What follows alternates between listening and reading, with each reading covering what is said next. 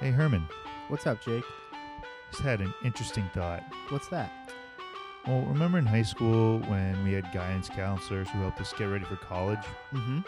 And then remember in college we had advisors and professors who kind of did the same thing, but instead they prepared us for like the real working world after college. Yeah. Well, don't you wish we kind of had something like that after we finished school? Yes. 3, 2, 1. Hello, everybody. Hey everyone, how's it going today? We have a wonderful guest today. Another guest? This is great. We should keep it up. I know. Another interview for Life After College, episode 12. Yes. Yes. Yeah. So many we've lost track already. I'd like to introduce to the studio Mrs. Amanda Medzinski. Hey guys! Yay! We'll put another audience roar there. Yeah, that again is totally real. They're all here. Yeah. This is recorded in front of a live studio audience. Mm-hmm. Just kidding. That we're paying to be here. Anyway, Amanda Medzinski is here to talk about her experience of basically transitioning from college into her professional career and some of the challenges she faced, both personally as well as in the Workforce? Yeah, the workforce at the time, which was about 10 years ago now. Yeah. So it was a difficult time. We'll get into that a little bit, exactly why it was such a difficult time. And Amanda's Jake's wife. Oh, Thanks, yeah. Herman. You're welcome. There's that. Cat's out of the bag now. Yeah. Hi, honey. Hey. She's also my friend. Oh, yeah. True. We're all friends. We're all friends. Anyway, so yeah, Amanda and I have been married for almost 6 years now. What? Mm. Have you started saving up for your 10-year anniversary? No.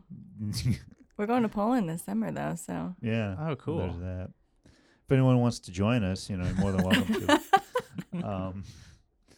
But yeah, there's also the whole house thing, and yeah, we're pretty laid back on our anniversary dates.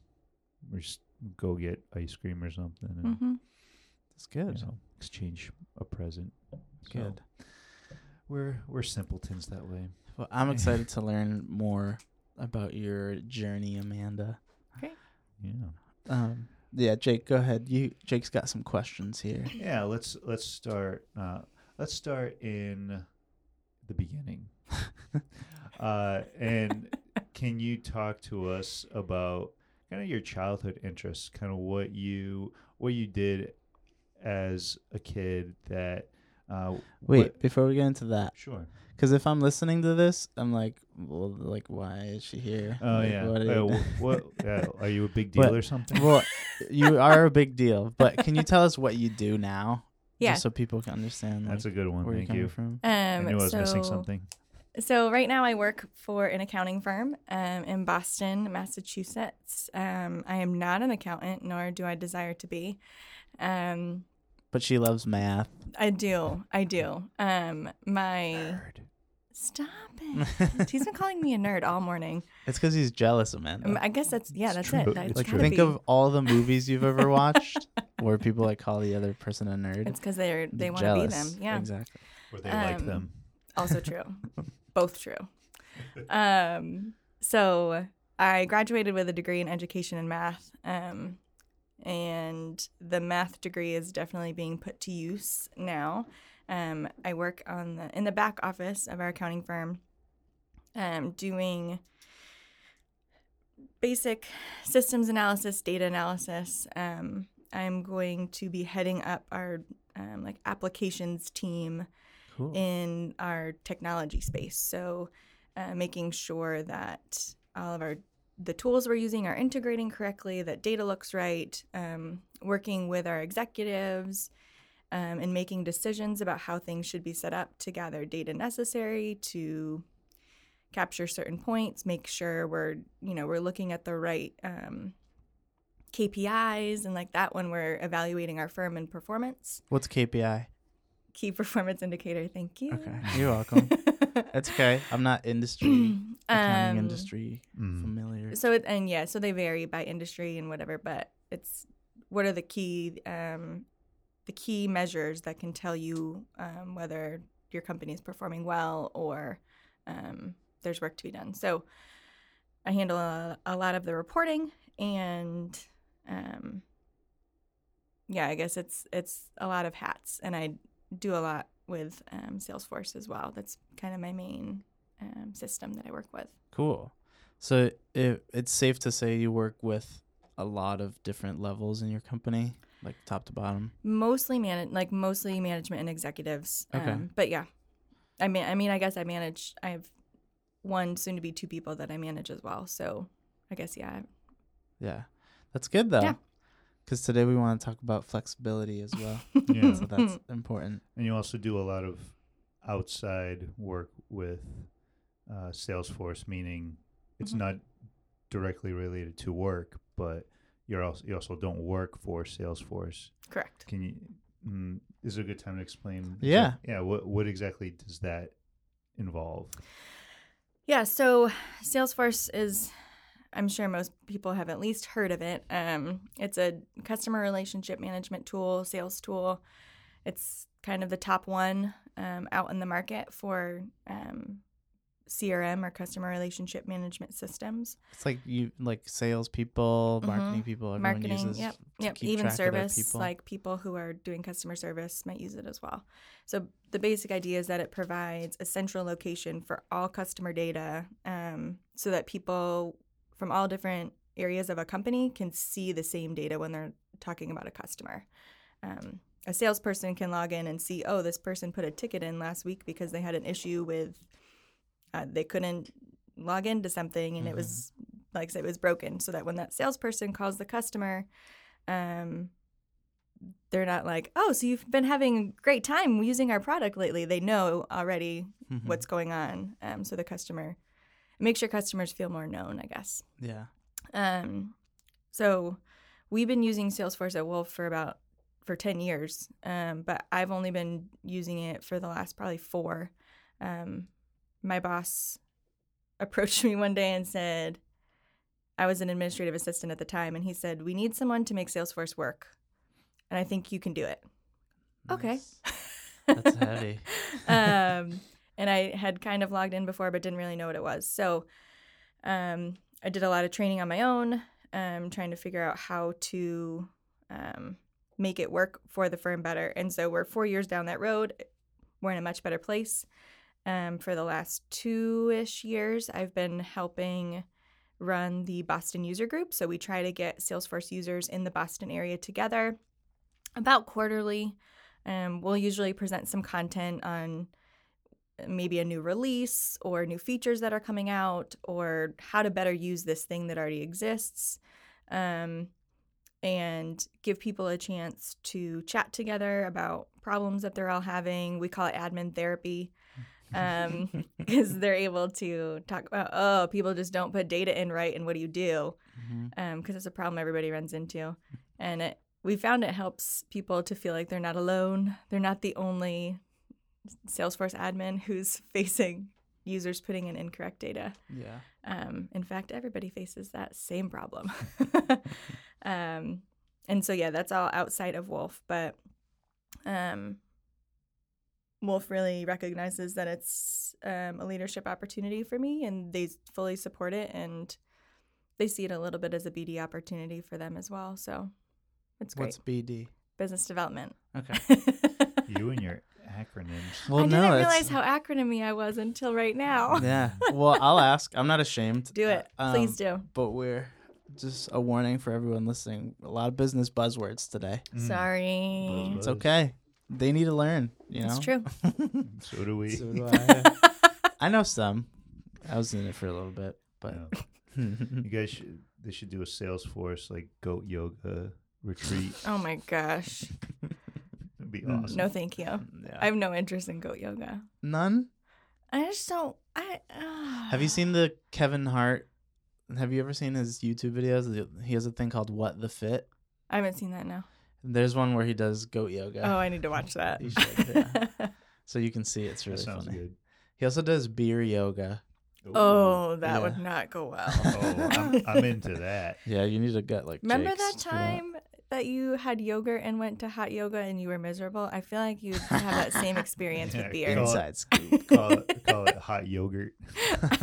It's gross. That doesn't sound good. No. It's not. It wasn't good at all. When did you do hot yoga? Oh, It was a long time ago, Was Yeah. that the one you complained about your hamstring? probably.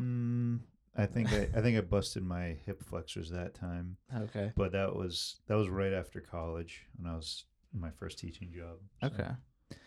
Cool. Yeah. Okay. Well, Let's get into it. Yeah. Now I'm ready to hear about. Yeah. My childhood, now back to childhood. Yeah.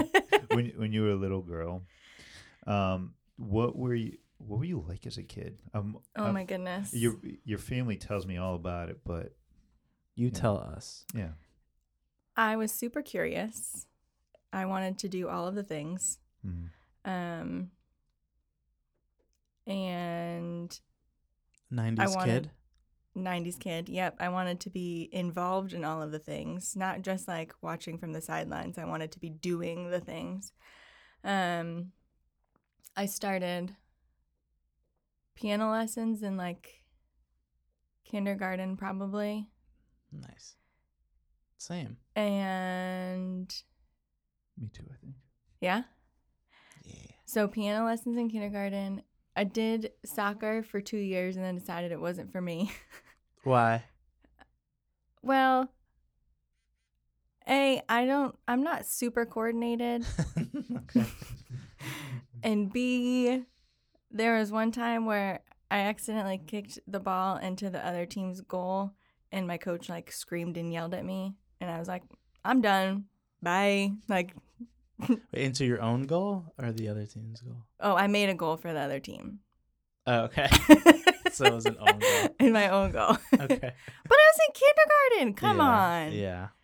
You I'm probably with needed you. glasses already, and I probably did. I didn't get glasses till 4th grade, but I needed them for a long time.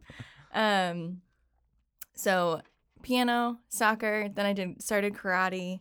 I did gymnastics for a little bit in there, which I really liked, but I didn't. It's dedicated. Karate was like karate's what I did from 1st grade through some point in high school. I can't tell you when now.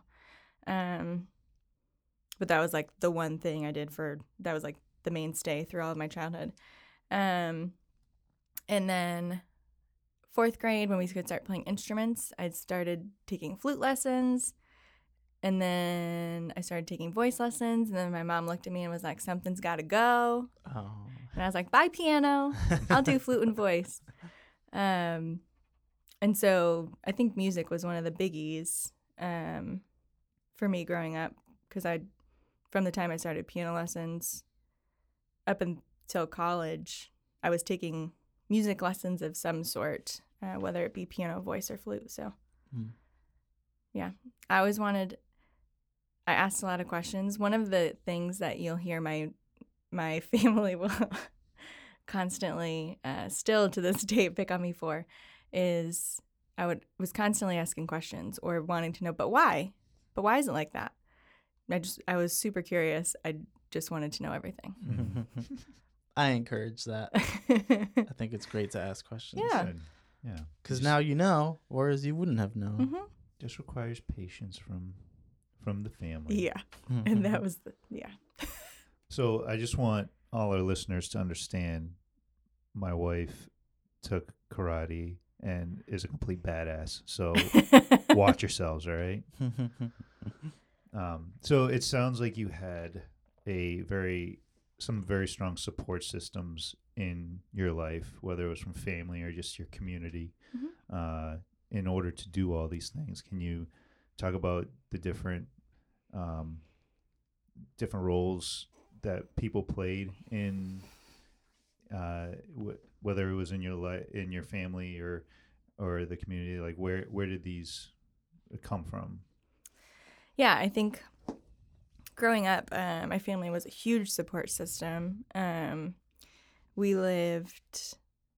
I grew up. Where'd you grow up? I grew up in Syracuse, New York, and so my mom's family was all fairly local. And then my dad's family, most of them were within an hour, probably, of where we lived. So most of my family was close by. And my grandmother, my mom's mom, actually lived with us growing up because she would babysit me before and after school when my parents would go to work, which was, I mean, to have that level of relationship with your grandparents, I think, makes a big difference. Mm-hmm.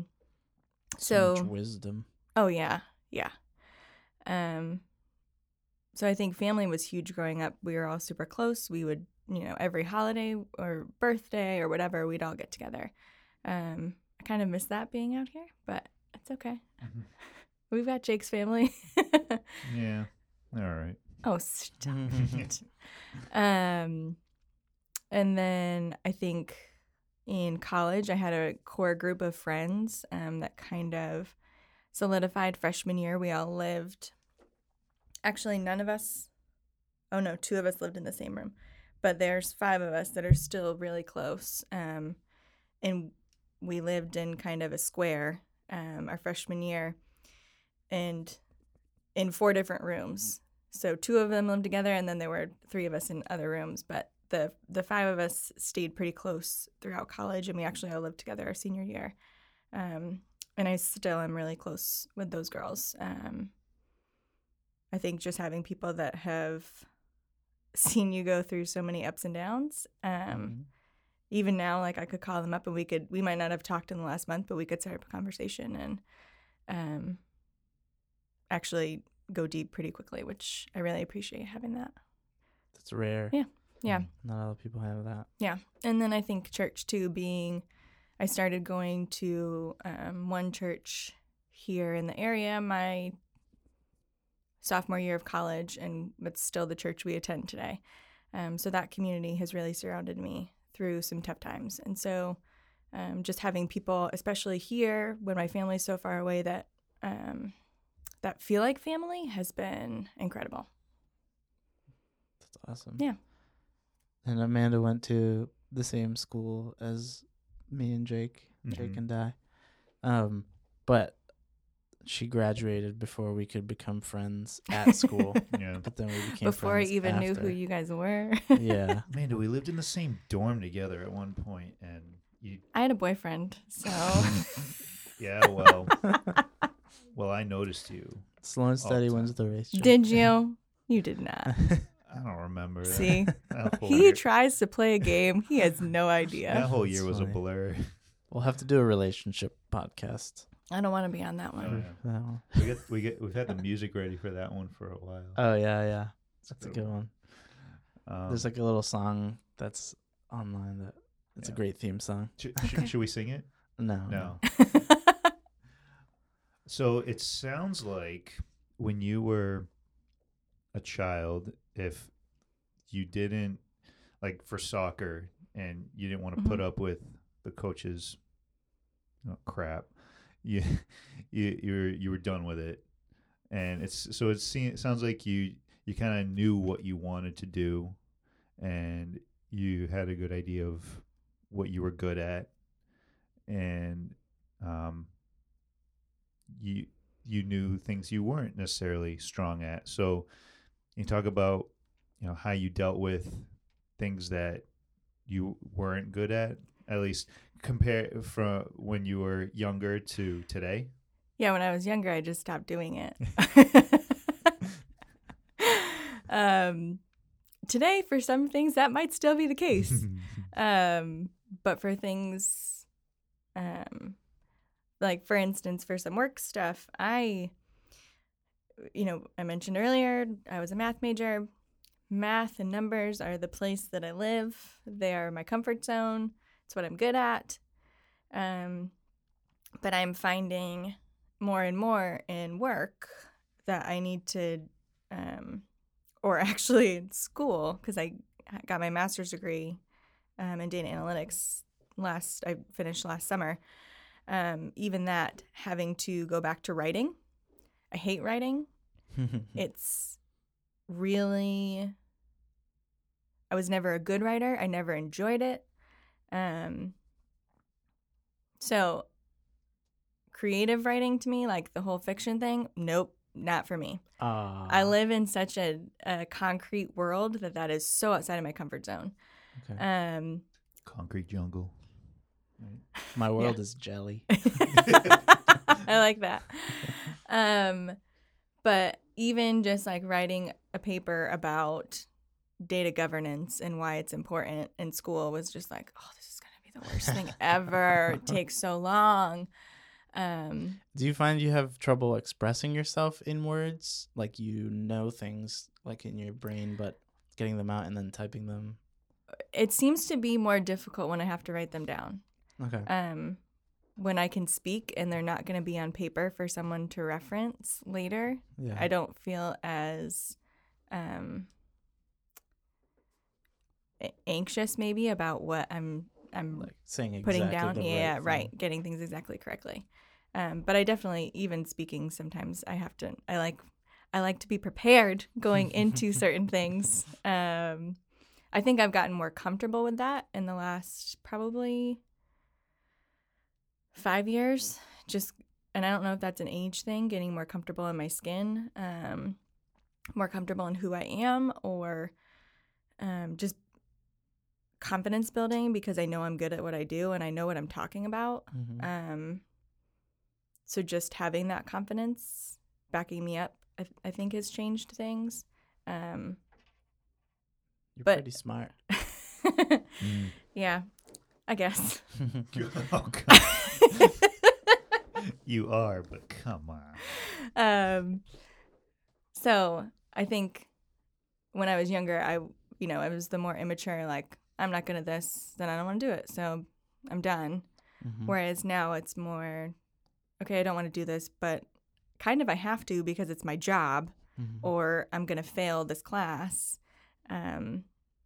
It's just that like perseverance, I guess, of being like, well, here we go. It's not going to be fun. I'm going to hate it. But at the end of the day, I can go read a book or get myself some ice cream and feel better about my life. Is it like a long distance run? Kind of. Yeah. Same Yeah. feeling? Yeah. Because there's a part in the middle where you just really want to give up and turn around. But Yeah. you just got to keep going. Yeah. We've talked about how we split things up mentally, I think, before, where you tell yourself, all right, just like if you have 5 miles, you're like, all right, let's just do a mile. And you're like, all right, if I do, I'm almost halfway there. Like, let's just keep going. And then do that. Well, and it's Jake and I used to tell Jake this when I was training more heavily running, that if my workout was to do 800 meter repeats, I'd have to tell myself after 2, okay, I'm a quarter of the way done. I'm a quarter of the way done. I can do this. I can do it. And then halfway, like, oh, okay, I'm halfway done.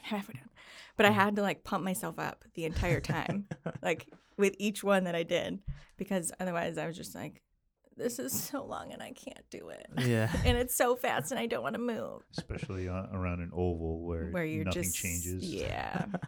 But I use that in life a lot, and even in work, since we've talked about that. So listeners, it's a good tip. Give it a try. Split it up. Yeah. All right, Amanda. All right, Jacob. Oh, that was big.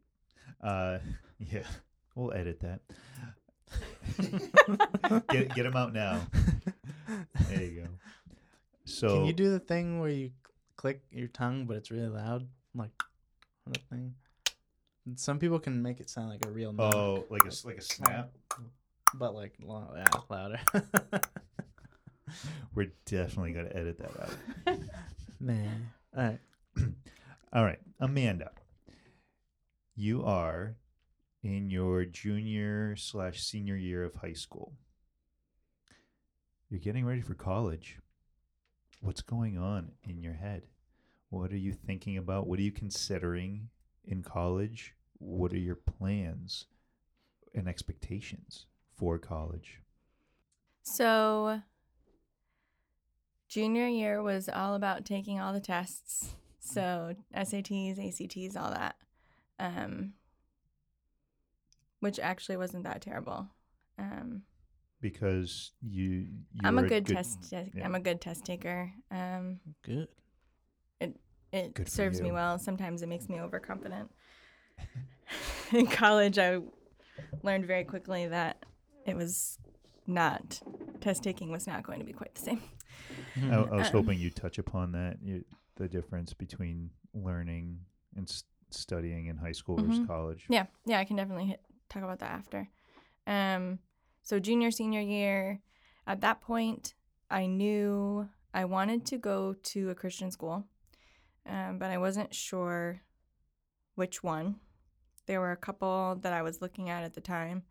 One was Roberts Wesleyan, which is in Rochester, New York. One was Messiah College down in somewhere in Pennsylvania. I don't know. And then Gordon College here in Massachusetts. Do the people know where you went to college? Probably. I don't Okay. know. It doesn't matter. All right. Yeah. Was They Gordon? could figure it out. Yeah, Probably I mean, easily yeah. if they wanted to.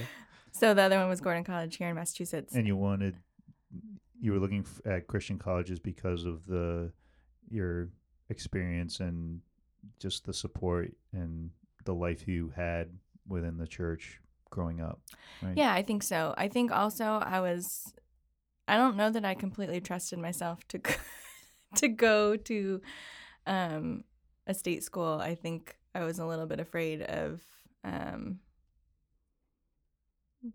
just The not. influences. Yeah. And the truth comes out. Yeah. But my high school counselor, my freshman through junior year, had been one of my friend's moms. And then she retired my junior year. So I had a new counselor my senior year, which I was not happy about, but that's okay. We made it through. And I told her, she really didn't know anything about me. She didn't know me at all. So we had been talking about schools. I only actually heard of Gordon because my prior counselor had mentioned it. Otherwise, I would never have even known that it existed. Mm-hmm. And I remember telling her I wanted to apply to one of the state schools in New York as kind of a like a backup just to see what Safety happened. school? A safety school, yeah. And she was like, "Oh, I wouldn't consider that a safety school."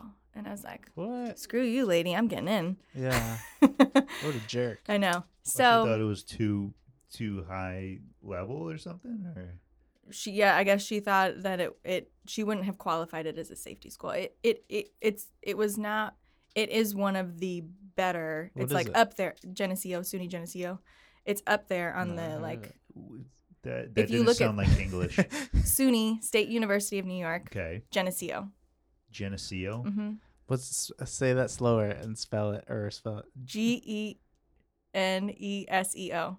Geneseo. Is that Greek? No, it's a place. Okay. It's in Geneseo, New It's a York. place. It's in Geneseo, New York. No. Hang on. I didn't know if there was Geneseo, New York. It's I just, in- heard. Geneseo, France. Maybe it is in Geneseo, New York. Oh. I know it's a That's the location.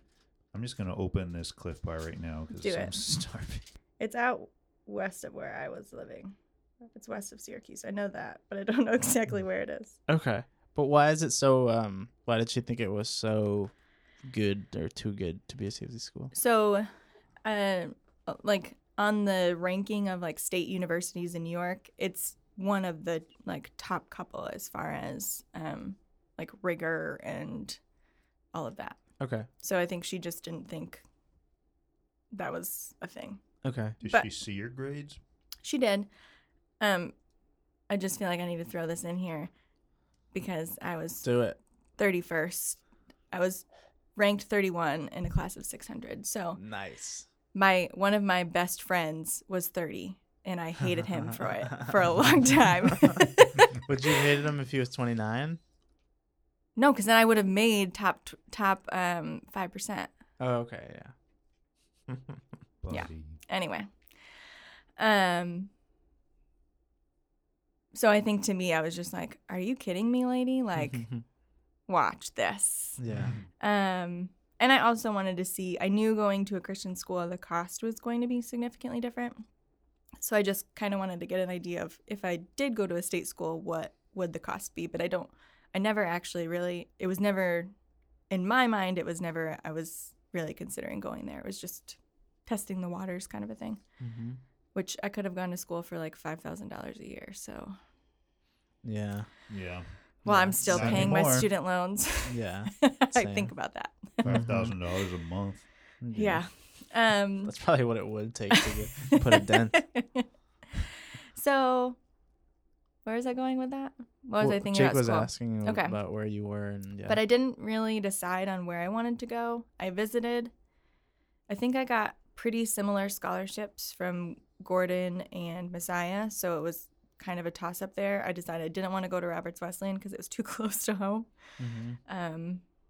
An hour and a half away wasn't far enough. I wanted to get far enough away that I couldn't just go home for a weekend because I kind of wanted to step out and do my own thing. And I visited Gordon and absolutely fell in love with the college. And my mom would say she knew, because it was the first place where I wanted to buy like apparel. Mm-hmm. So she, even though I didn't like make a decision then, she's like, I knew. She's like, it's the first one we went to. You wanted I thought I still have a pair of like sweatpants. That's funny. Yeah. Well, Did that answer your question? they did. Then Should I talk? Because I also had no idea what I wanted to do at that point. Yeah, Career-wise. I was curious about that. well, before you get into that, you just said you wanted to be far enough away where you couldn't go home for the weekend or whatever. But let's make it clear that you weren't like on bad terms with your family. Oh, or no, anything. not at all. Not at all. Just you had been in the same place your entire life, Mhm. which I mean we all kind of have been, but you felt like that was just how you felt. You Mhm. wanted to experience life on your own, right? Yep. Is there a reason why or was that same curious spirit? I've never really thought about that. Mm. That's why we're here, man. I feel like I need to talk to my counselor about that. No. Yeah, I've never really thought about why. Potentially the curiosity. I also have always loved the ocean, so that might be part of it too. Syracuse doesn't have a coast. I mean, technically, we do have a lake. Mm. I Big love one. lakes. I'm just gonna say that. You can't swim in this one Oh. or eat anything out of it, and it kind of smells in the summer. Okay, So, that's not a lake. yeah, It's a lake. It's like a useless- sewage depository. I mean, it was for like years and years and years, which is why it's so Well, you nasty now. can't- Yeah. It's getting better. Okay. Lake Stinky. Anyway, so all right. So what? Oh yeah, you weren't sure what you wanted to do, Mm-mm. but or when did you decide on your major or your path?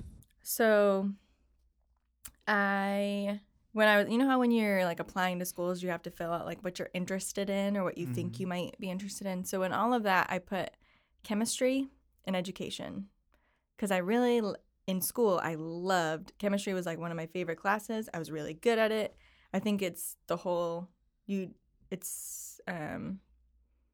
labs and stuff like that, it's constantly an opportunity to explore. It was fulfilling that curious streak in me. And I'd always kind of liked the idea of being a teacher. From the time when I used to play school with my cousins when I was little. So, and I was always the teacher. I was just gonna say, let me guess, you were always a teacher. Uh-huh. Yeah. Yep. So I was trying to put both of those together. But when I got to Gordon, I entered initially with a chem and ed major. Double major. Double major. As an ed major at Gordon, you have to double major. You have to have a second concentration, like what do they call it? Content area or whatever. So math, English, chem, bio, any of those. And I very quickly realized that with all of the labs that are involved with being a science major, I would have to stay for at least another half year, potentially year. And I was like, nope. Can't do that. So I started thinking about other potential options. And while I love reading, like I said earlier, I hated writing. So English didn't seem like a great choice. And history, for the same reasons, didn't seem like a great choice. So it was one of those things where I'm like, well, I'm really good at math. It's always come easy to me. I'll just do that. Okay. And that is about as much thought went into that decision. And so I ended up with the double major in math and ed.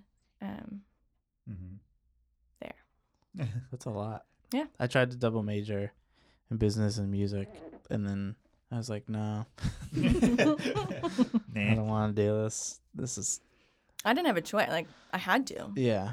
I'm glad I didn't have to do that. Music education was its own major. So if I had I mean, in theory, you are doing a double because you're doing education and music. They just call it one thing. Yeah, but they, because it's combined, they combine some of the two parts together instead of having to take them separately. And you potentially, I could have done it in 4 years if I wasn't an idiot. Buddy. Did you take organic chemistry before college? Because I hear that's like one of the hardest things that's ever like one of the worst world. things in the world. I did not. I just took like high school chemistry. Why is organic chemistry hard? I don't know. I've just heard that. So you guys have no... Nope. But from all of my friends, heard it multiple times. All of my friends who have gone to med school or like done any of that have said OChem is the worst. All right. Well, listeners, if you guys understand or know why, can you just like email us? Yeah. lifeaftercollegepodcast@gmail.com. Yeah. Because we don't want to Google it. It's taking everything in me not to Google why is OChem so bad right now. Yeah. Yeah. Because as far as I know, it's like the easiest subject in chemistry, but they tell everyone when they're done to tell everyone else that it's really hard, so no one else does it. Psych them out. That's just as provable. All right, Mrs. Madzinski. Oh my gosh! Stop calling me that. Or at the time, Ms. Cook. Mm-hmm. You're in college. What's going on in life? How are you handling it? How is freshman and sophomore, junior year going? Yeah, I would say freshman year was a little bit of a slap in the face. In high school, I didn't have to study a ton. I, especially with like history and that kind of thing, I just would look over my notes and kind of remember dates and all of that when it came to exams. Not that I didn't study, I would only study for when an exam was coming up. And probably not that much. In college, I very quickly realized that was no longer going to be the way of things. Not because the content was necessary. I mean, the content was harder, but I think it was just a lot more information packed into classes. And so I just, I realized after first semester that I was going to have to suck it up and put a lot more effort in. I think it was my first semester, my freshman year, I also took my least favorite class of all time. And I will never in my life do anything like that again, was philosophy, which was required by Gordon. That's why your life is concrete and mine is jello, because I loved philosophy. I couldn't handle it. This is why I really like math, because there's always a right answer. There might be multiple ways to get to the right answer, but at the end of the day, there's an answer. Yeah. Philosophy was way too heady and I couldn't handle it. For a girl that grew up asking why, but why? I figured. But I ask why because I know there's a reason. There's an answer at the end of the day. Because she needs to build the concrete structure to define that thing. But she couldn't live with the unknown, which philosophy is just like thinking for thinking's sake sometimes. Which seems like such a waste of time to me. But to me that meant like any answer is the right answer. And I was just like, great, I can give you like 25 right answers right now. Yeah, I can't handle that. Yeah. What's 2 + 2? Purple. Why? But why? I can tell you So right now. I will say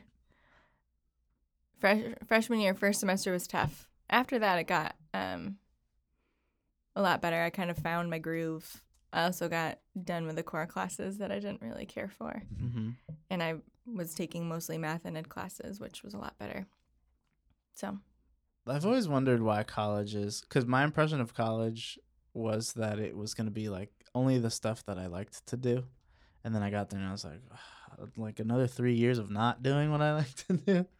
So I've always wondered why colleges don't just. well, I it don't know. depends on where you go. Like Yeah. Gordon is a liberal arts school, Yeah, so you're going to true. have to take all those core classes to get that liberal arts degree. And Mhm. a lot of schools that Hmm. that won't be the case necessarily.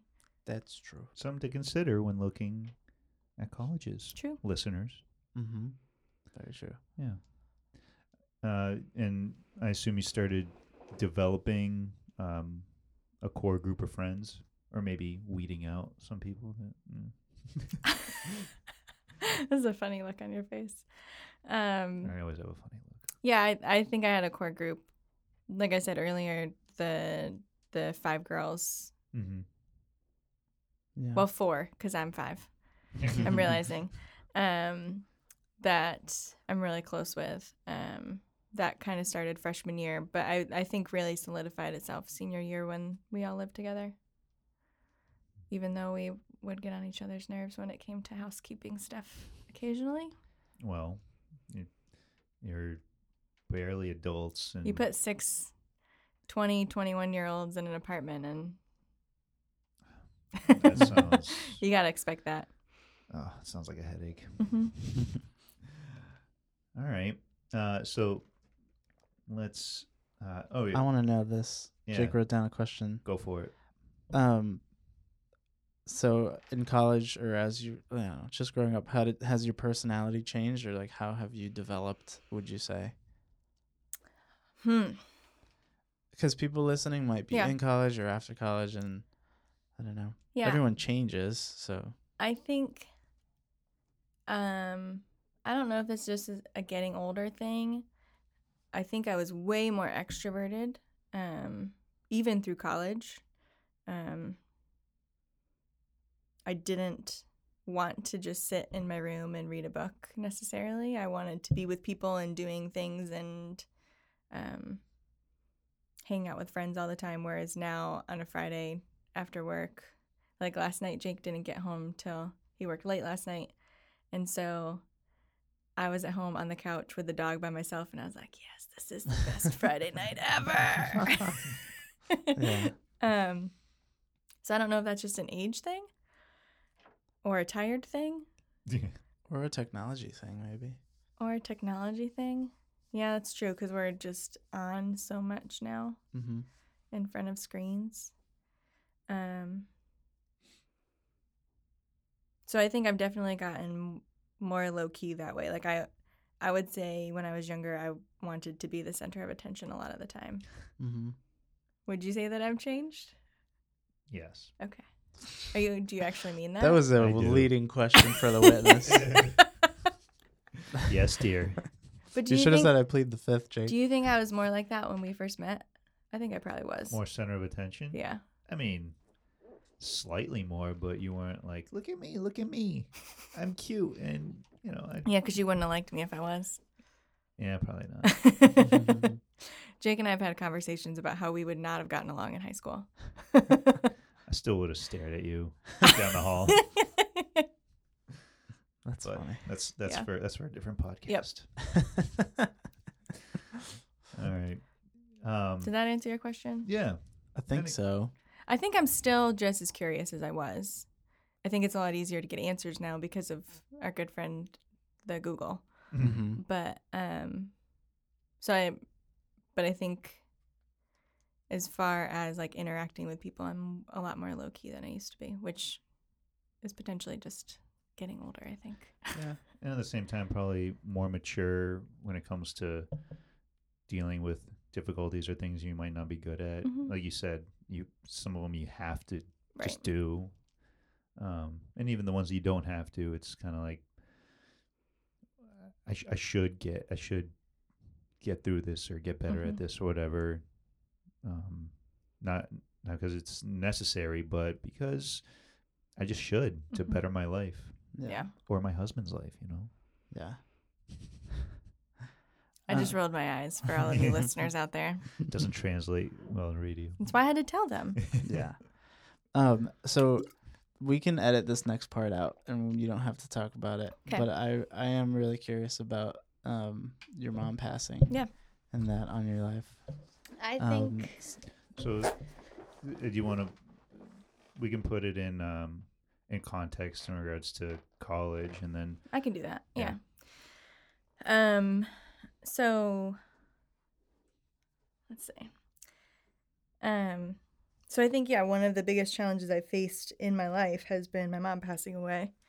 I was a senior in college, about a month from graduating. And she had a tumor, and had to get surgery and never came out of surgery. So, it was fairly surprising, sudden. I was in the middle of student teaching at the time. So there's definitely a big part of me that wonders if that's part of the reason I had no desire to teach, after I graduated, because, you deal with trauma or something like that, and potentially somehow those two were connected in my mind. Where was the tumor? It was actually on her. It was near her heart. It was on her. It was actually on her aorta, which they didn't know when they started surgery. But they found out once they did it. So, and I think it is one of the ways one of the things that's happened in my life where I've seen people just like surround you. I remember I had friends, not the girls that I lived with at the time, but my aunt and uncle happened to be here visiting my cousin who lived in Boston, when everything happened. And so they were going to drive me. And this is just so my personality. I'm on the phone with my dad talking to him, and I'm saying, he's like, okay, just come home with Uncle John and Aunt Nina. I'm like, no, Dad, I can drive. I'll be fine. He's like, Amanda. And when he calls me Amanda and not Mandy, I know like he means business. Yeah. Like, just ride with them and we'll figure out how to get you back. I'm like, but I can totally drive myself. I'll be fine. And he's like, no. Yeah. Will you just shut up and let them drive you home? But I hate packing. I always have. I get anxious about forgetting things, which is dumb because if I forget my toothbrush, I can go to CVS and get another one for $2. Like, it's not a big deal. That's something I've come to realize in my later years, that it's not it's not the end of the world if you forget something. Yeah. Like the time I went to San Francisco and realized I didn't bring a hairdryer and there wasn't one at the hotel, so I had to go buy one from Target. Anyway, so I had friends who just they were wonderful. They knew me, and they were like, "So you're leaving tonight?" I was like, "Yes." Like, what friends? Sorry. My friends. Because you said it wasn't your close. It wasn't my close friends. It was not the girls I live with. It was a couple of guys that were I was really close with, and they were like, "So we're gonna come pack your bag." Okay. And I'm just like throwing clothes, and they're all helping like put things into bags and just like get everything ready, because I didn't know at that point. I didn't really have a good understanding of how long I would be gone or when I'd be coming back. What was kind of a blessing when it all happened was it was the week before April vacation. So I had a week. I only had to take a week off of student teaching because the next week I was going to be off anyway. Which, looking back on that, I don't think that like the timing of it, it's never going to be like, obviously it's not great. Yeah, but the fact that I didn't really have to worry about missing student teaching and having to make up that time was huge. But my community of friends surrounding me, my community of people back home, like my church family surrounding me. And then also my church family here. I was in a small group at the time. Mostly, I lead worship at our church. And so most of the, I was in a small group of other people on the worship team at the time. And that was one of the places where I felt like in that group of people so safe. And even just talking with them, it was one of the places where I felt like I didn't have to be okay. I didn't have to put on this, like, everything's great and I'm feeling wonderful and it's going to be okay. I could just be okay with the fact that I wasn't okay and admit that and cry. And it was exactly what I needed then. So in because I'm learning a lot about you too, and I really appreciate you being open to talking about this. Yeah, it's not easy. Yeah, and in a world you live in that's so concrete and you're so curious, how did this affect you? How does this Yeah. Because so much of who you are at this point, and especially your age, like you're almost done school, so it's like I'm almost done. Like it's a critical period. Yeah. How does it change? And how, like, if someone's listening now, you know, I guess, yeah, just say, if you could explain how it changed you and maybe what you would say to someone who could be going through something similar maybe, or like what you would do. Yeah, I think, how did it change me?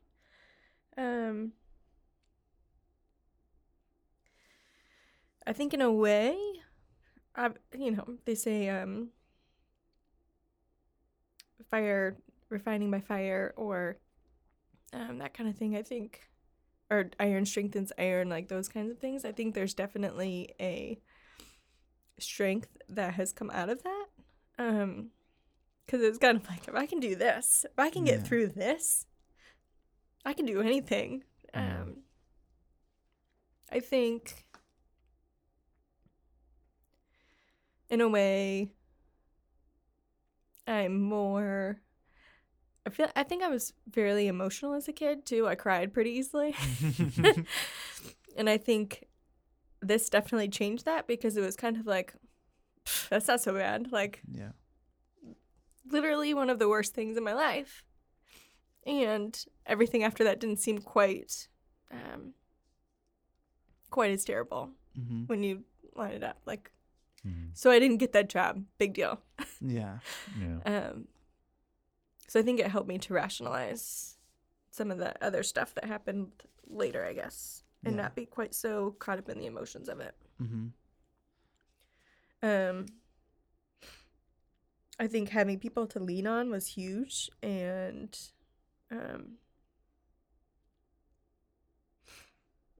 people to cry with, people who would just be like, you know what, we just need to go run around and play Frisbee. Let's go. Like, we just need to get out of here. Let's go. And having friends who were good about not just being with me in the sadness, but also being like, you need to just go smile and laugh. Let's just go do that. I think that was really good. And there's people deal with grief in a lot of different ways. And I was the kind of person that just didn't want to deal with it. So I just wanted to be busy all the time. Yeah. And so I had people around me all the time. Maybe that's part of the whole, like, I used to be feel like I was more of a people person, but I was constantly busy. I was constantly out every night doing things with different people, hanging out with different people. And I think having friends that recognize that need and were willing to just go with it and support me was really helpful. That's awesome. And not, if I wanted to talk about it, they were ready and willing, but not forcing the issue. So, maybe briefly, how did it affect your faith? Because there's probably so many people who, I don't know, it could be Yeah. just as negative as it could be positive. So I'm just curious. Yeah. When it first happened, I remember, or maybe a couple weeks after, I remember sitting down with the pastor of our church, Pastor Tim, and him telling me, you can be angry. Like, that isn't acceptable, and actually probably not just acceptable, but expected emotion. Like, you will feel angry. And it is okay to be angry with God. It is okay to be angry that she died. Mm-hmm. And you may not ever understand why. You probably won't. Like, you need to accept that. And it's okay to be angry and ask him. He's like, do it. Cry out. Ask him why. You probably won't get an answer, but it's okay to ask a question. And to scream and rant and be frustrated. But still remembering at the end of the day that we serve a God who loves us and who wants the best for us. And we may not understand how all this is going to play out in the end, but knowing that at the end of the day, he still has my best in mind. So I think having those conversations with him out front were really helpful in shaping the way I thought about a lot of that as I processed through it. Yeah. That's amazing. Yeah. And there are definitely still times when I hear of friends or hear of people who are suffering with sickness or cancer. I mean, I think cancer is definitely the one that gets me the most. And they make some miraculous recovery, and like they're in remission. And I'm like, there's definitely at those points where I'm like, why them? Mm-hmm. And why not my mom? Yeah. But those are, it's not like I'm thinking that every day of my life. Mm-hmm. Yeah. But you're not, I feel like that's expected. Yeah. Through that kind of trauma. Mm-hmm. Yeah. So you went through this ordeal, and it's left a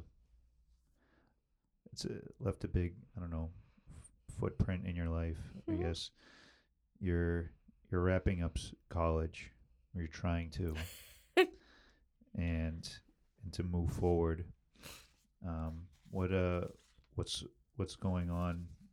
What's going on in your journey now? You get back to student teaching? Yeah. So I got back to student teaching, which, if I'm being really honest, I hadn't been loving. I didn't have the teacher that I was working with was not great. It was in the area still, same area? Mm-hmm, yeah. Okay. Yep. She was not super supportive. She had a lot going on in her own life, but there were times when she just left me in the classroom and would be like, here, do this activity, and then be gone for an hour. And I was like, but this activity is going to take 20 minutes, and then what do I do? So there was a lot of like, I don't know what's going on or what I'm doing. And I knew it wasn't going well, and I was not enjoying it. So at one point after I got back, two of my professors from Gordon came to my classroom one day after school, sat me down and had a conversation about how student teaching wasn't going well. It's like, yep, I know that. And they basically said I could still be done student teaching at like the normal time, like right after school, or right before graduation. I could do that, and I could graduate with just a math degree, Mm-hmm. or I could continue teaching through the end of the school year under a different student teacher, because this obviously wasn't working, and graduate with, and as long as things went well, graduate with both degrees. So at that point, it was more of a stick it to them, Mm-hmm. back to my whole screw you, I'm doing this kind of a thing. Yeah. Where I don't think I ever really at that point thought I wanted to teach, but it was more of a screw you, I'm getting an ed degree because You've gotten this far. I've gotten this far and you just told me I couldn't or I Yeah. potentially can't. So I ended up student teaching through the end of the school, like through the end of June, which Wow. it's a long. Especially for a college student, Yeah. you're out in like early May. Yeah. So did you walk and then you kept student teaching Mhm. and then? Yeah. Ugh. Yeah. It was rough. But no different than just going and getting a summer, Yeah. summer job. Mm-hmm. What was the question? Just that transition period where Yeah, that was interesting. you had to deal with that, and then Yeah. Oh, yeah. Well, this kind of segments into what I want to talk about. Okay. But so you graduated 08 Mm-hmm. and I wanted to talk about the climate you were in as well. Because you recently went back for an alumni sort of panel thing to talk about it. And you mentioned you were the oldest alumni there, right? No. No? No. I was talk to us a little bit about it. I went back to Gordon and they do this career and calling conference or something. Yeah, career and calling conference. Where they didn't do this when we were there. No. But they have sophomores come and they listen to it's a whole weekend, so there's a whole bunch of stuff that happens. But one part of it is there's a bunch of different panels they can go to. I was on the Young Alumni panel, which I just found out you're a Young Alumni as long as you're within the 10-year range. Oh, okay. So my panel was me, and then the other 3 people had graduated in 2016, 17. No. 15, 16, 17. Okay. So very recent like the most recent you could get. Yeah. Well, Which is like, what? well, that's what I meant. You were one of the older ones. I was, no, because there were people they were like 50 and 60-year-olds there. But on my panel. Right, that's what The I meant. young Yeah. alumni, yeah. On the Young Alumni panel, I was the Yeah. oldest person. And so I was kind of, the other people that I was with were talking about how they, one of them was talking about how he had multiple job offers and like all of this stuff. And I was like, so when I graduated, we were in a recession. And I looked around the room and I was like, how old were these people when that happened? Mm-hmm. Because Their class of what, 2020? 2020, 2020. And So they were what? 6 years old. Oh. Yeah, they had no idea. Yeah. I looked around. I'm like, yeah, so you're all like 6 or 7? And it's interesting because I know, like, I had friends that were struggling to find work in what they actually wanted to, like, most people I knew were not getting jobs doing what they wanted to do. Mm-hmm. Teaching jobs were also tight because budgets were tight, because we were in the middle of a recession. And Most a war.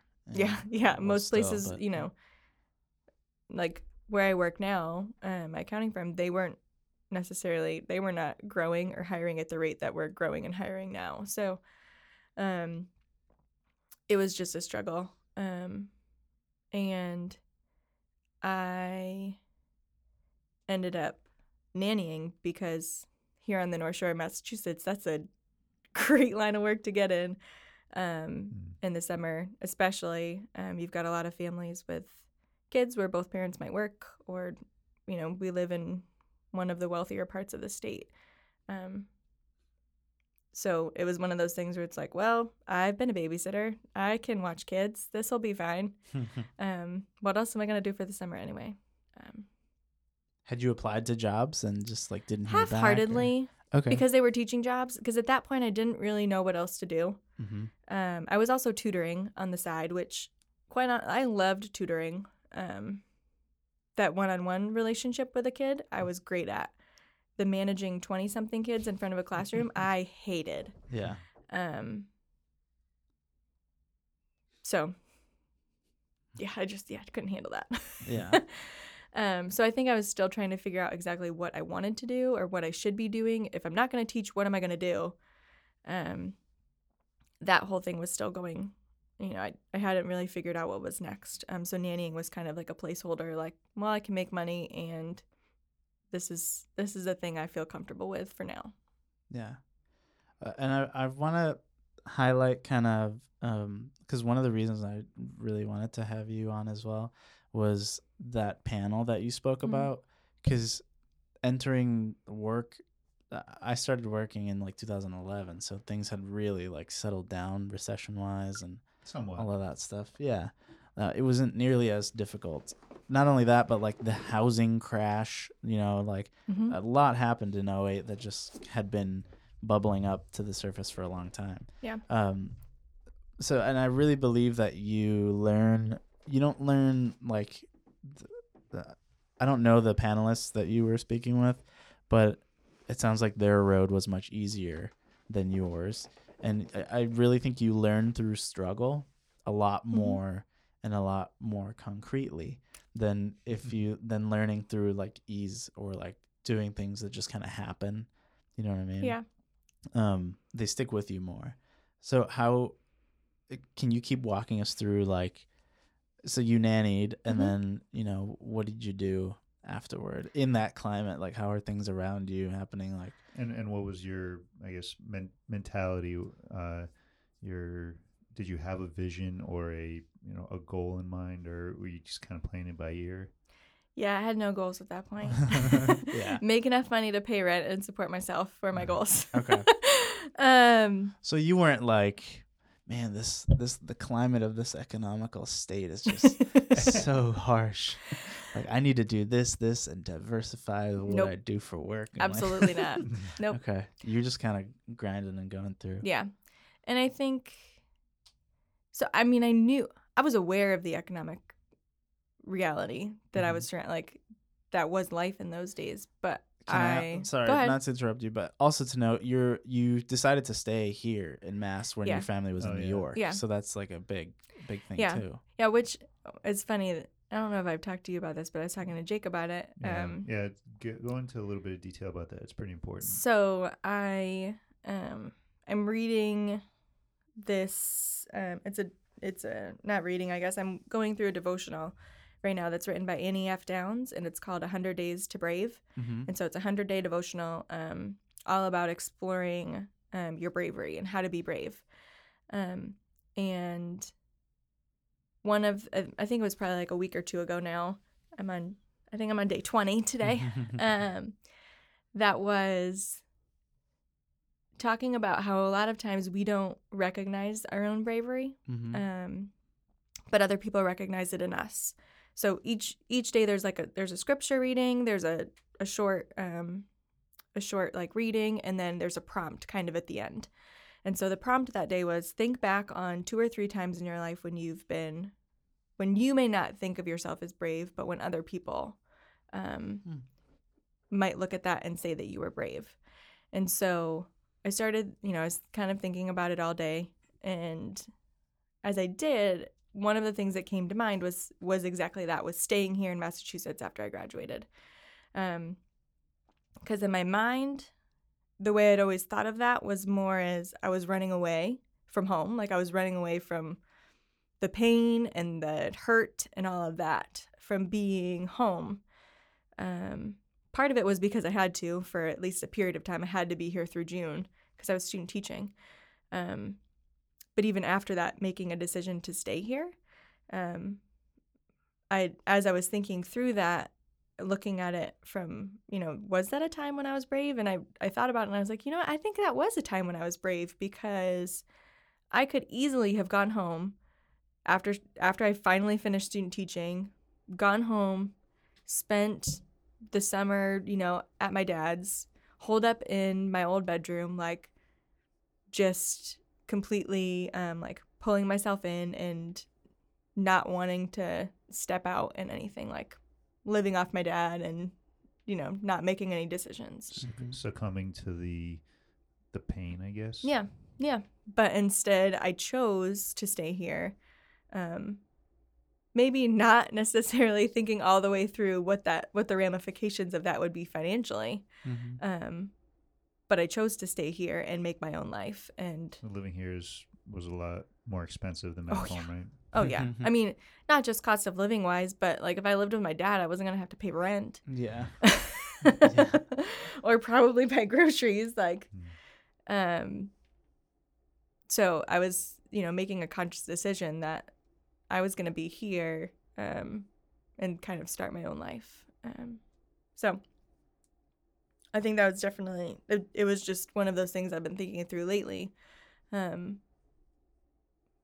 where kind of like giving myself a pat on the back, like, oh, you did that. Like, Yeah. Well, that's good for awesome. you. It is a big deal. It really is. Yeah. And I imagine you were supported from multiple places. Your family, your friends, your Oh, yeah. various communities supported you in that decision. Yeah. I mean, I don't remember any flack from anybody. Yeah. Did you have your friend group here still? Like your college friends, or did they all move? They all went home. Okay. All of them? All but one. One went to Albany, and the rest of them went and lived at home. Okay. So you had to find roommates and Yeah. do all that stuff. Yep. Yeah. But I mean, because I'd gone to school here, that was, even though my like core friends weren't here, I knew people that were in the area still. Yeah. So which definitely helped. And I still had, church people. Mm-hmm. So That's great. Yeah. All right. So you're nannying it's the summer of 2008. Mm-hmm. And then after the summer, that's when you would potentially start a teaching job, Mm-hmm. but not so much for you. Nope. You're not into it.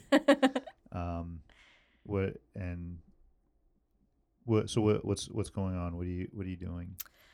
Actually, I think, did we meet that summer? I think we did. We did. Yeah. We met, and that's about it. You thought I was a doofus, and Mm-hmm. yeah. That's absolutely true. Jake, this isn't about you. It's not. It It's all doesn't about always have to be about you, me. Jake. It's that's a lesson that I'm still learning. We know. We love you Aw. anyway. Yeah. But I had met you, and I was like, oh, she's cute. She's nice. She talks to me. Did girls not talk to you? Some, just the ones with poor judgment. What are you trying to say about me? Well, Jake, you're digging a ditch, bro. you do have bad eyesight, so I don't know. That's absolutely true.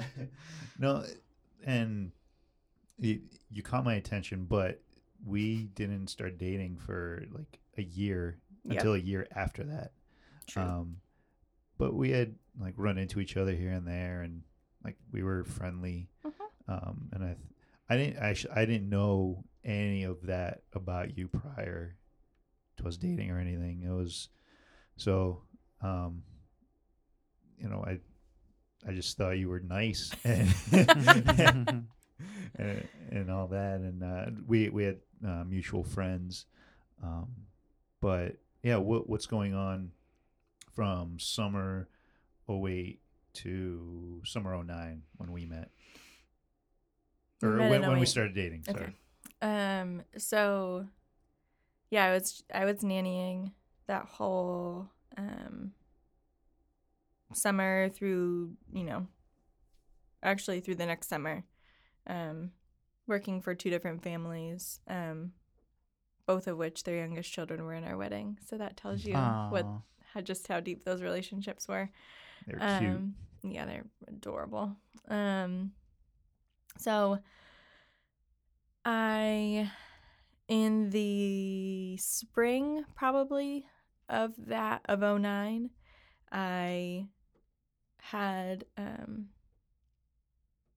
someone from my home church in Syracuse had come out to visit. They were doing something in Boston, and then they came and took me out to dinner while they were here. And so we were Chatting. They were pretty involved with an orphanage in Haiti. Not an orphanage, actually, a clinic in Haiti. And they were telling me that the family who runs the clinic were looking for a teacher for their kids for the next school year. So starting like in September or whatever. And I was like, oh. I forgot about this. Yeah. It's like, oh, that would actually that's actually really interesting. I kind of like that idea. Mm-hmm. because I'd be able to use my ed degree, but I wouldn't actually have to be managing a classroom of students. Like, this could be kind of cool. Mm-hmm. So I started, thinking about potentially doing that, and was working, thinking through a lot of that, not wanting to make any snap decisions, because that's a big deal to make it would have to have been a year commitment Mm-hmm. to living in Haiti for a year. And two things happened that really derailed that. One was that Jake and I started dating. And the other one is that the family that I nannied for more, I was done being a nanny. I knew that. I was like, I cannot just stay home Mhm. with this kid all day. Mhm. He's cute, he's great, but I need more out of my life. Mm-hmm. And so the dad of that family had a construction company, and he was looking for someone. I don't actually know that he needed this, but I think it was more of he wanted to. He needed it. He needed Eventually, it. he really needed he did really need it. But at that point, I don't know how much he really needed me that, like, when it all went down. But he was saying, like, I'm looking for someone to do my books. I need someone to help me with, like, paperwork and whatnot in the office. Is it something, would you want to do that? And then still kind of help out with the kids. Mm-hmm. Yeah, sure. So, and which was good, because it kind of got me started in the business world. Granted, Yeah. I had no idea, what I was getting into. And then when I actually started working for a real company, okay, they were a real company, but they were not organized. Yeah, not organized well, not Room for improvement. Yeah. Yep. When I started working for more of an enterprise company, let's say that. Yeah. I was like, oh my gosh, there's like policies and procedures, and like there's Yeah. strict ways on how to do HR department. So I started working for him as well. And it was kind of like, all right, maybe Haiti's not going to be the best choice for me, which in retrospect, I'm very glad I didn't go to Haiti, because then the next year was when the earthquake happened. Wow. And so after that happened, my boss would always he'd like jokingly be like, you owe me a case of whiskey or scotch, actually, scotch. Because I'm the reason you didn't go to Haiti. I'm like, well, you're part of the reason. I did never correlate the two. That's crazy. Yeah. Mm-hmm. So that's where and the reason he was like, you're good at numbers, you can do the books. I'm like, well, those don't really. Okay, sure. And you had actually just done a trip to Ecuador too. Yeah, that's true. Yeah. Was it a week? Yep, we were in Ecuador for a week, but I think I had already at that point decided I wasn't going to Haiti. Oh, okay. Yeah.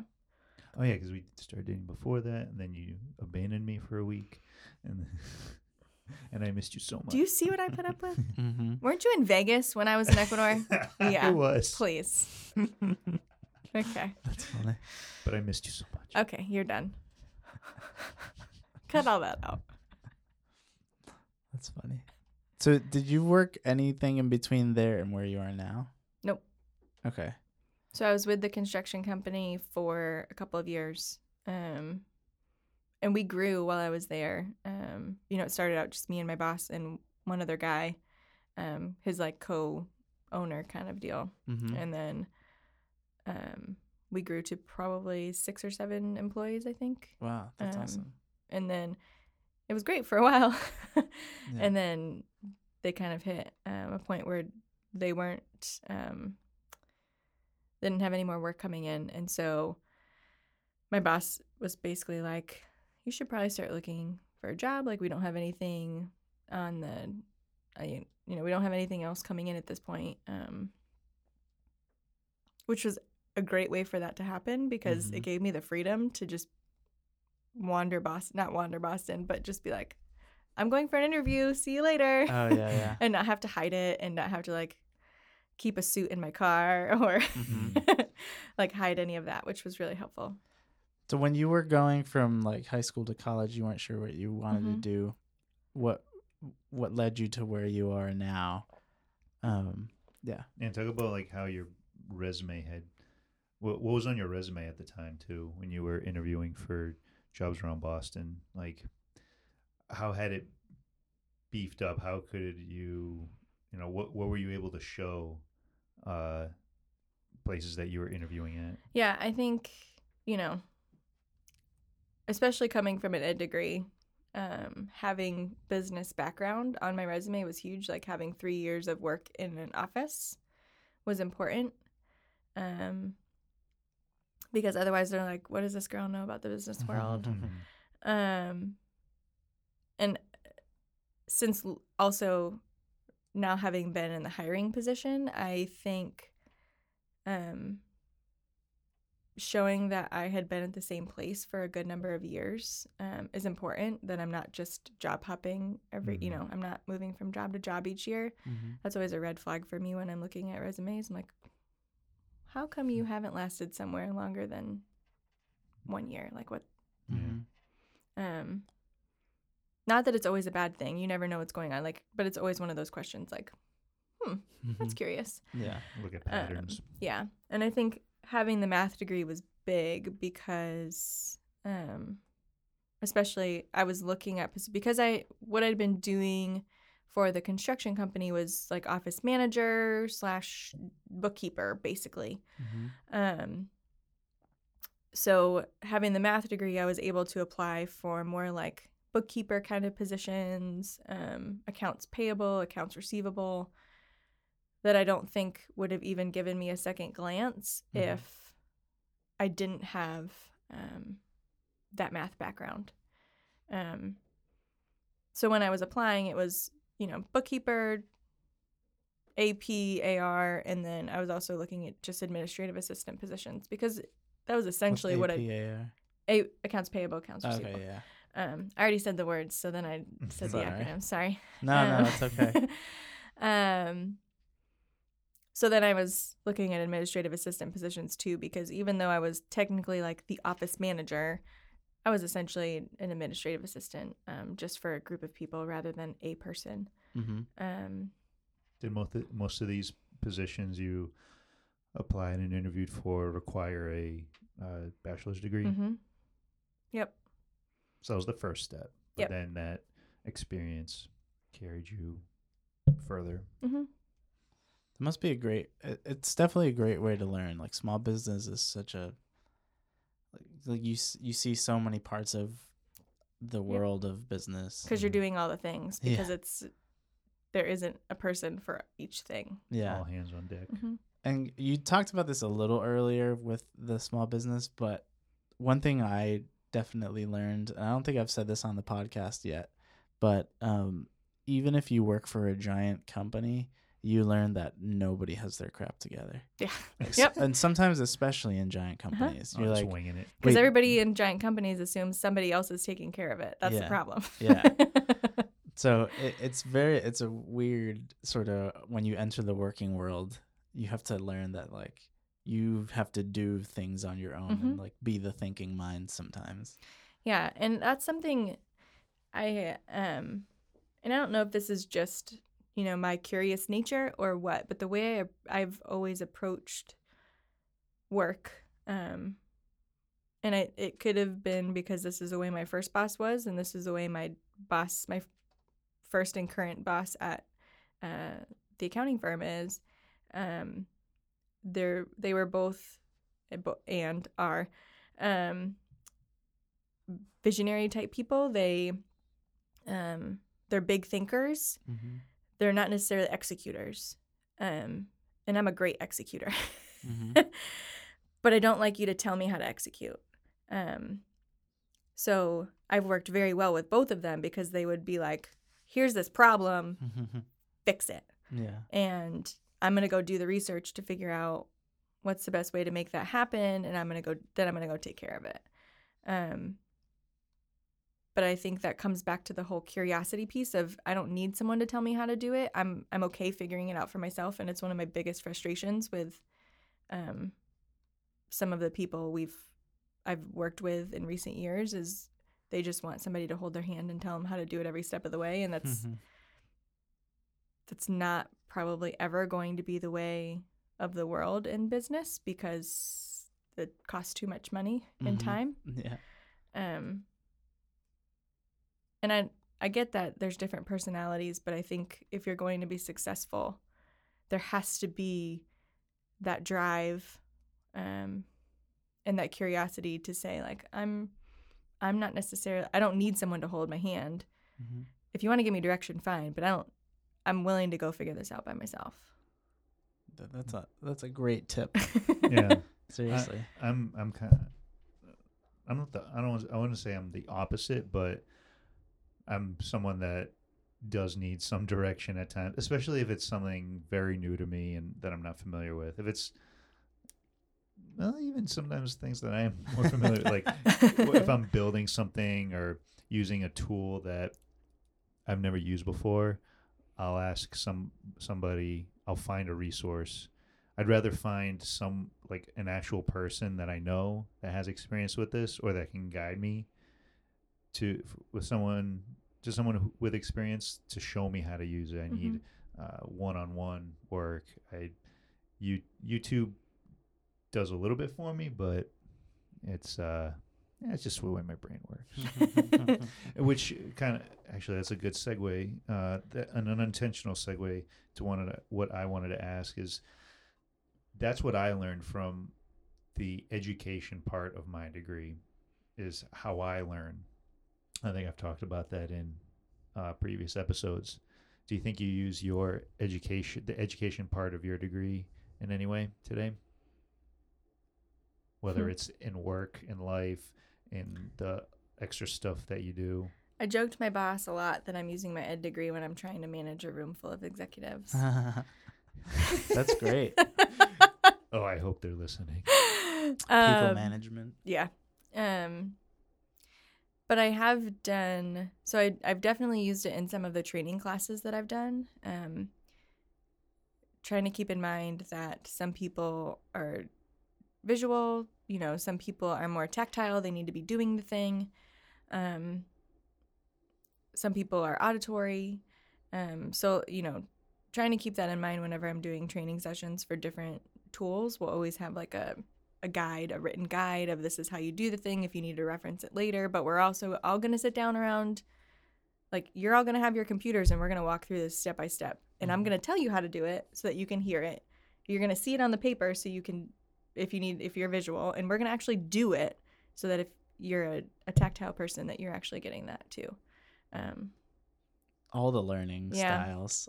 It's a lot easier to do in that kind of setting than I think and a lot more expected, I think, in that kind of setting than it was in the classroom. You probably have more time. You have way more time. And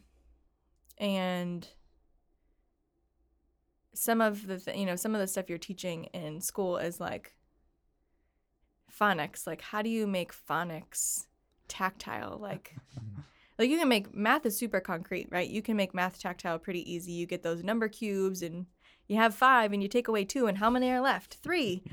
But it's hard with a lot of the stuff you're learning in school to kind of follow those same steps, I think. And as a teacher, you're preparing 8 lessons a day or whatever, so you don't have as much time. Yeah. Props to teachers. Mm-hmm. Because they have to put up with a lot of crap. I get to leave my work at the office most of the time, so. Big plus. Yeah. That's great. Yeah. So, you're wicked smart. What are you doing today? What are you doing in life right now besides what we've talked about? You're working. You're a loving wife. You got a cute dog at home. Mm-hmm. You're involved in church. Mm-hmm. Are you answering her question I know. for her, Jake? No. I was just wondering the same thing. Well, talk about your volunteering or your social media. You're involved with.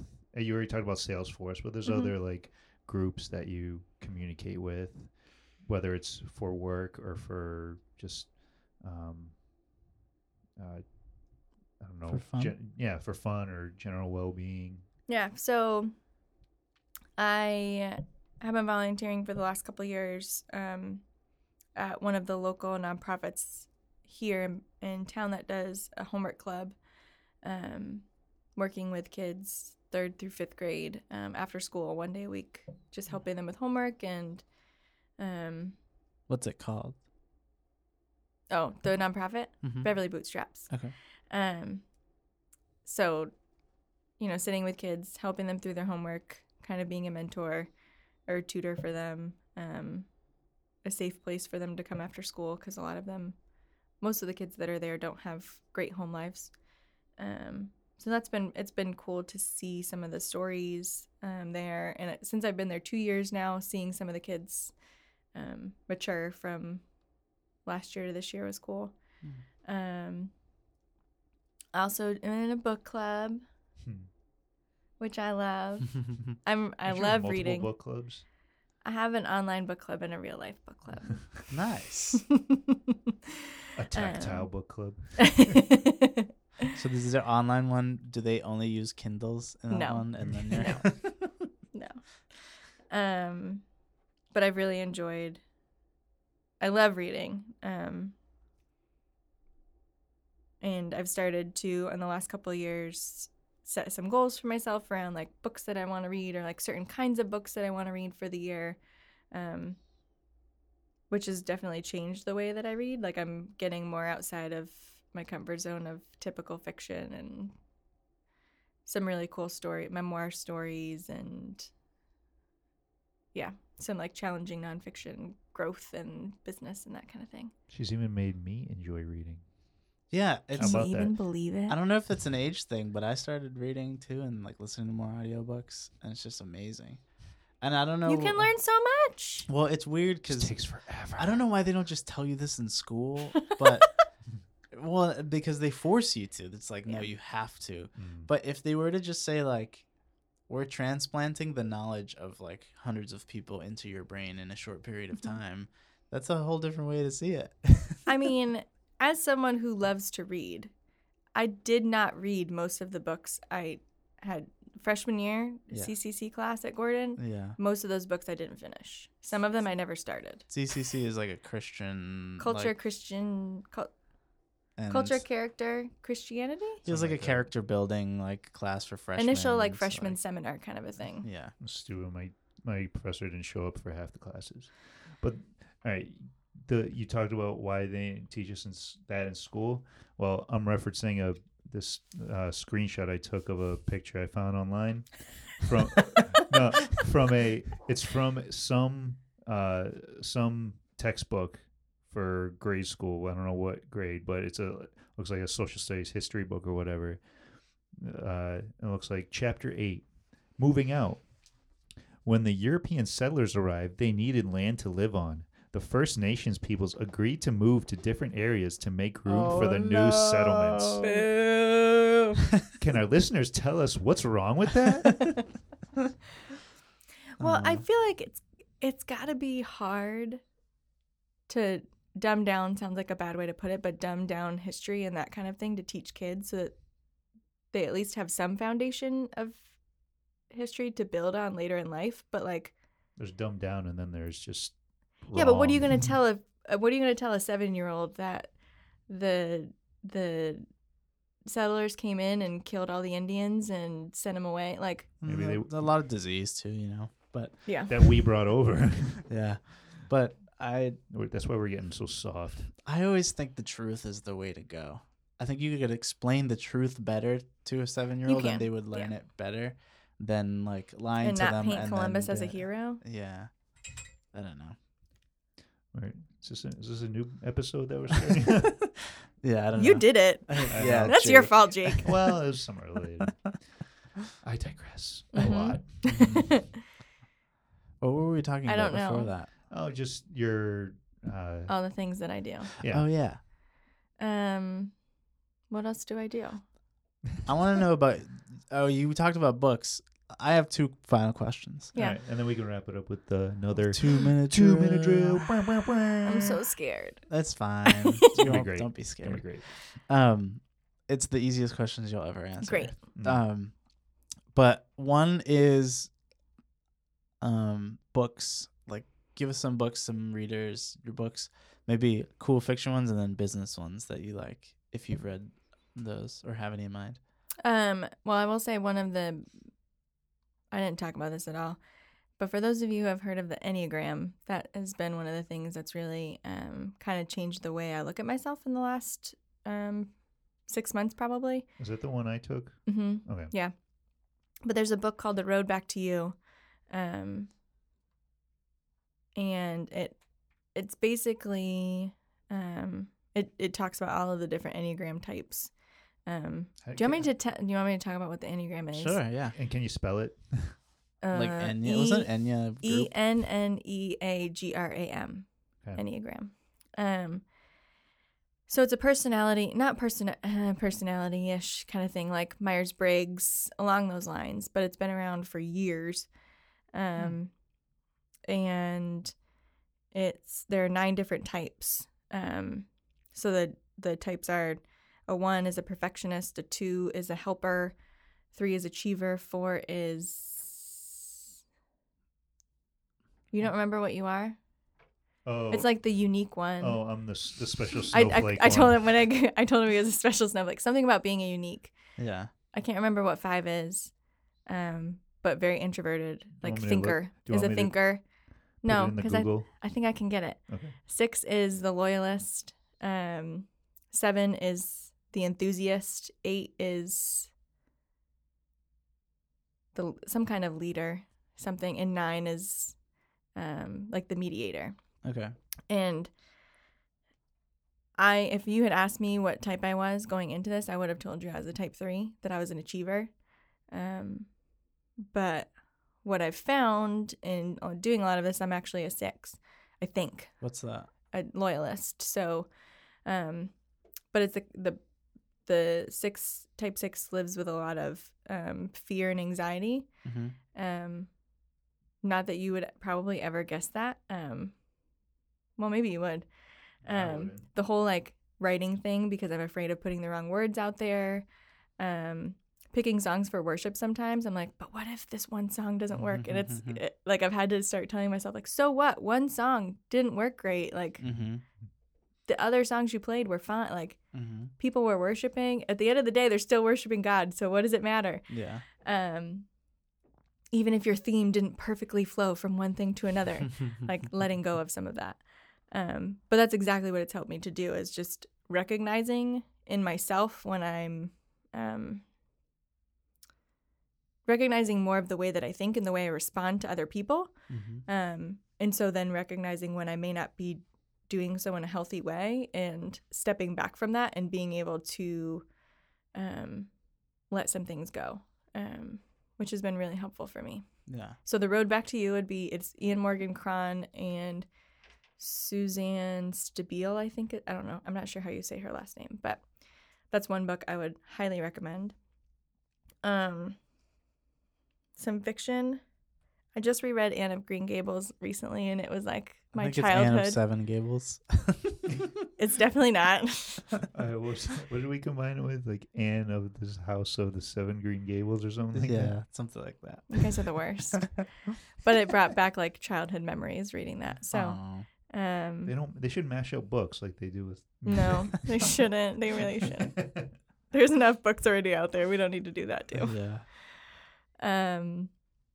I've actually been doing, somebody tagged me on Facebook last week, and like I'm sharing one book a day of the books that like my most favorite books of all time. So it's forced me to go back and be like, what are my favorite books of all time?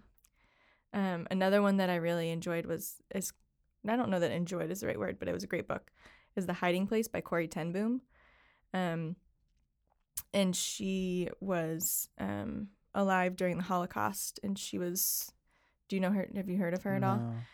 So she was, she and her sister actually ended up in a concentration camp at one point, but they were involved in like hiding and protecting Jews and trying to get them out of the country. Yeah. Yeah. So that was a good one. And then my other question is, what's the future hold for Amanda? Like, what are your hopes and dreams. So this is funny because I was just on a career panel a couple of days ago, and they're like, "So where do you see yourself in the next 5 to 10 years?" And I was like, No, and it doesn't even have to be that. It could be 40 years from now. Like what are your hopes? 40 years? Yeah. We're retired at the lake. By we, you mean you and me, right? Is that retirement? Yeah, that's retirement. 40 years, we're retired at the lake. What do you think? I'm down. So my family has a lake house in Northeast Pennsylvania. That's Well, hopefully I'm moved there too. Yeah. Not at your place. you can have the but one yeah. next door. I'm sure it'll sell by then. Yeah. Oh, yeah. I probably have to rebuild it, right? Yeah, definitely, I'll for help. sure. I'll help. We can build one giant dock.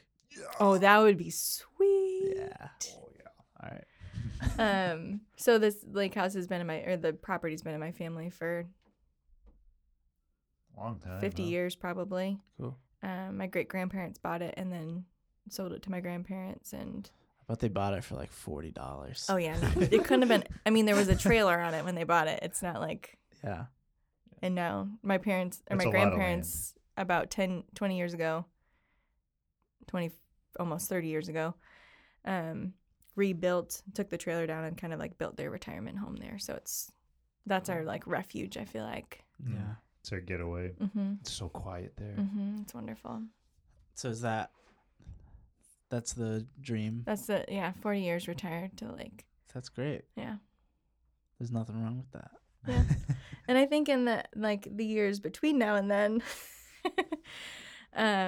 work-wise, I'm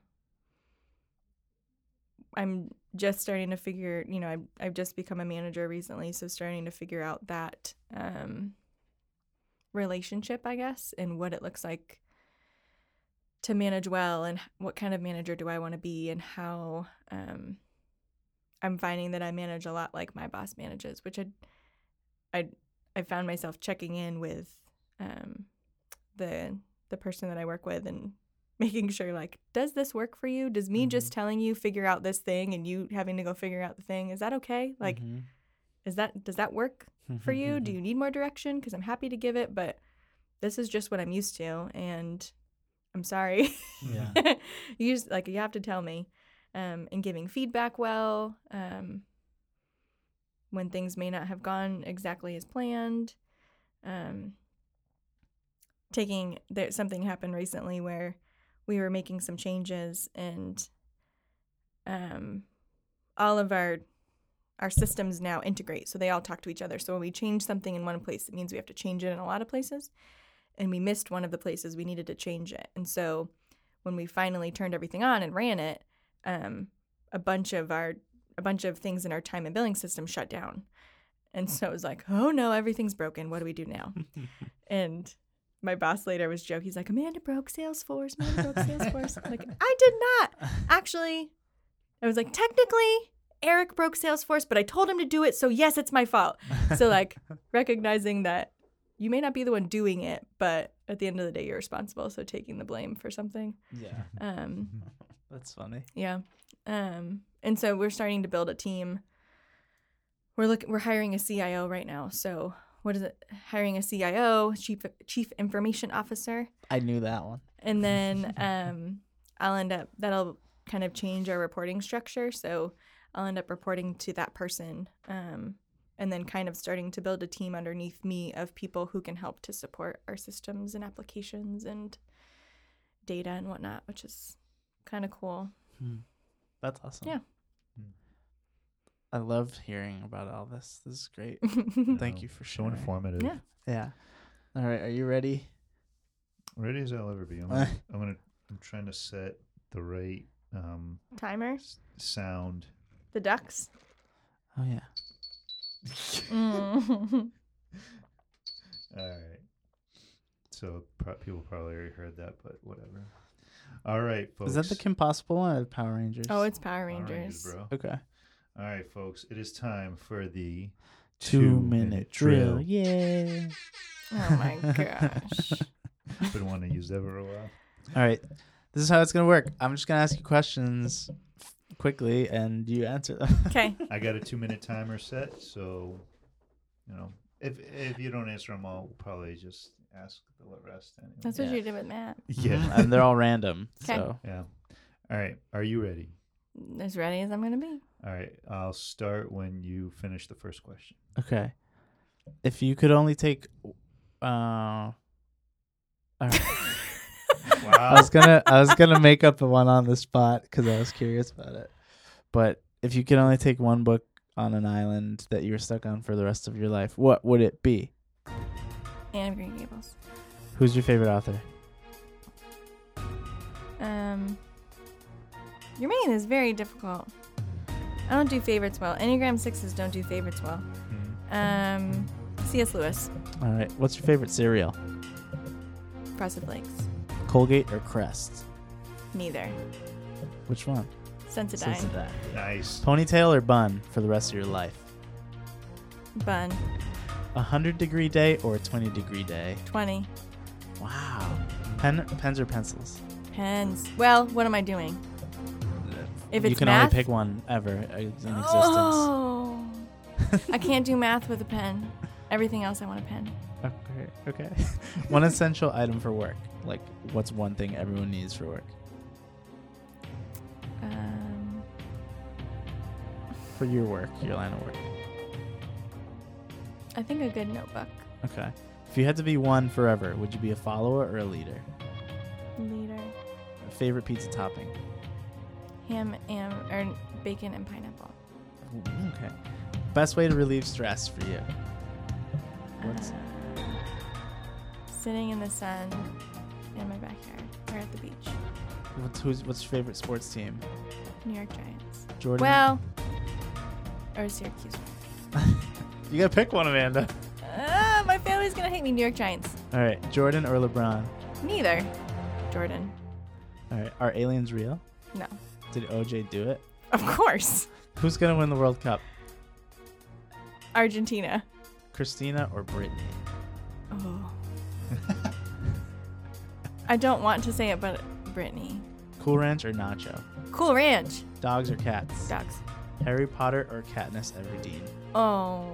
Yeah. I came up with that Katniss. one. All right. Coffee. We're done. Coffee or tea? Yeah. Coffee. Okay.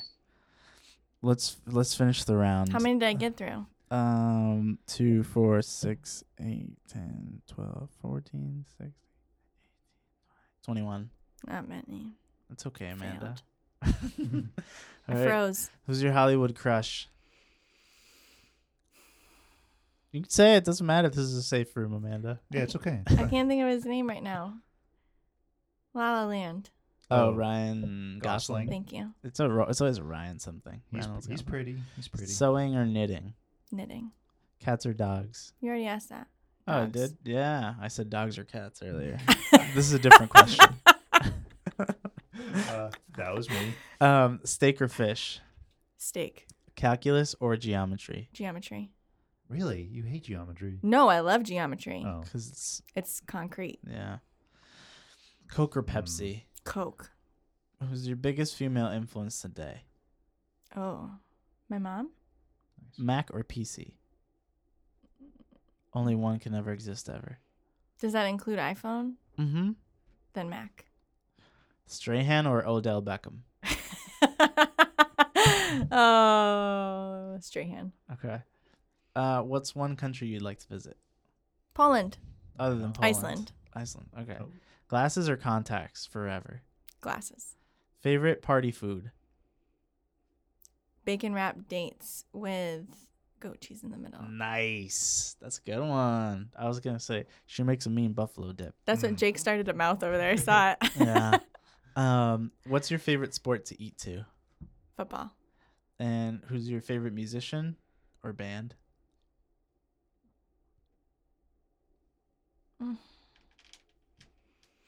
You gotta keep with the favorites. Yep. That's why we did it. We're trying to stump you. Lately, Yeah. I've been listening to a lot of Dave Barnes recently, but we also just went to see him live, so that might be why. Okay. I mean, he's been I've been steady. listening to him for a long time, yeah. Yeah. And would you This is the ultimate question. would you want to fight 100 duck-sized horses or one horse-sized duck? I guess 100 duck-sized horses. Okay. Yeah. Because You can kick can 'em you out- kick 'em imagine the out. size of a beak on a horse-sized duck? Like, I don't want that. It's a big old duck. Yeah. But then I was thinking about Can whether it fly? if duck-sized horses, like, would their hooves hurt when I hit? If they were to step on my feet, would their hooves hurt? well, Probably they'd not be because tiny. they're They'd little. be a little duck. That's what I mean. Yeah. So I think I'd Just rather, wear steel toe. yeah. Yeah.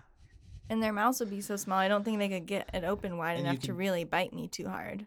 Yeah. You could definitely outrun it too. Yeah, Like that's you true. could outrun the little guys. Well, ducks don't move very quickly, so I feel like I could totally outrun a horse-sized duck. Yeah, but he can probably fly. Oh, that's true. No. It's just the size, not the characteristics. Why not?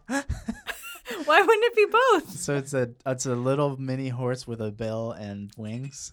This Wouldn't is that just be a duck? this is probably the A biggest weird duck. takeaway from the entire episode. All right. I really appreciate you coming on, Amanda. Yeah, thanks for having me, guys. Thank you for all your tips and tricks and all opening up to us. Yeah. Thank you, my love. Oh my gosh, Oh. cut that out. All right. We'll see you guys. If you have any questions or comments, you can Yeah. reach us at Life After College podcast. Life after podcast college. just type whatever. It's a long email. lifeaftercollegepodcast@gmail.com. If you have questions for Amanda, you can email them there, and I will. Or you can reach me on Twitter. Oh yeah. Oh yeah. What's your Twitter handle? AG Matzinski. Good luck spelling it. AGMATCZYNSKI. Is that your? Yeah, it's you're on that a lot, Mhm. and Cool. yeah, we're on. Oh yeah, we should get a Twitter, right? Probably. We probably have I've one. thought about it. It's like, would we use it? Like, I don't know. whatever. We'll figure it out. on SoundCloud, Stitcher, Apple Podcasts, Google Play, Instagram. Instagram, and Facebook. Find us And- there. In the future, Twitter. Yes. Maybe. All right. MySpace. No. We'll see you guys later. All right. Adios. Bye.